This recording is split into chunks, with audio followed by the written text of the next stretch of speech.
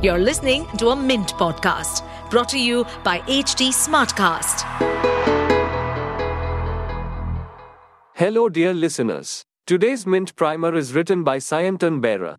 Farmers have laid siege to European cities with tractors protesting subsidy cuts, cheap imports, high energy prices, and imposition of green policies. In India, farmers are preparing for another showdown. What's going on? Is there a common threat? How widespread are the protests? Welcome to the Mint Primer podcast, your go-to source for breaking down today's major news into bite-sized Q&A chunks. I'm your host, Rohan, and in this episode, let's buckle up and embark on this insightful journey through the world of news and information. Now, let's get to the nitty-gritty. Beginning January, farmers from several member nations of the European Union, Belgium, Bulgaria, France, Germany, Hungary, Italy, Poland and Spain, invaded cities with their tractors, burning tires, dumping manure, raiding supermarkets, blocking access to ports and highways and choking city centers. They are protesting subsidy cuts, high energy prices, cheap grain imports from Ukraine, beef imports from Latin America, growing clout of big agribusiness and climate policies limiting the use of chemical inputs. It is a profitability crisis due to higher farming costs and low produce prices. So, WJAT, you think which green policies are under fire? Back in 2019, Dutch farmers took to the streets after the government disclosed plans to cut nitrogen emissions by slashing livestock population. In January this year, German farmers paralyzed Berlin after the government said it will phase out tax breaks on diesel for agricultural use. In France, farmers sprayed manure on state buildings protesting fuel subsidy cuts. Farmers across Europe are enraged by European Union environment policies which target net zero emissions by 2050. These include a drastic reduction in use of pesticide and chemical fertilizer, and nature restoration policies setting aside farmland for conservation purposes. How have European Union and governments responded to protests?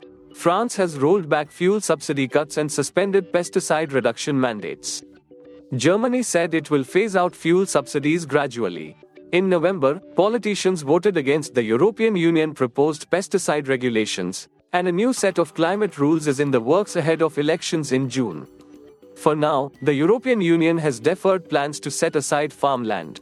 What is prompting protests in India? As in Europe, farmers in India want better crop prices.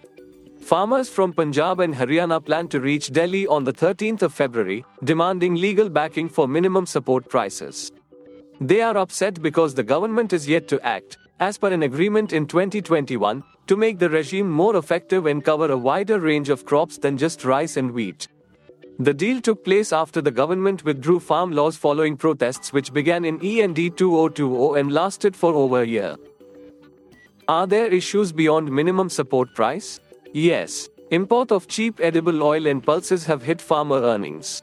Steps to keep food prices low, such as a ban on export of cereals, sugar and onion, lowered incomes over the past year. Farmers also bore the brunt of climate shocks like heat waves, dry spells, and excess rains which damaged crops and affected yields. So, apart from a law on minimum support price, farmers are demanding higher import duties, changes to the existing crop insurance scheme, better quality of seeds, a debt waiver and social security benefits like pension. Well, folks, we hope you've enjoyed this eye-opening episode. Do you have questions or ideas for future topics? Drop them our way. Find us on Facebook, Twitter, Instagram, and LinkedIn for all the latest updates. And hey, if you crave more info, hop over to our website at www.htsmartcast.com. To stay updated on this podcast, follow us at HT Smartcast on all the major social media platforms. To listen to more such podcasts, log on to www.htsmartcast.com.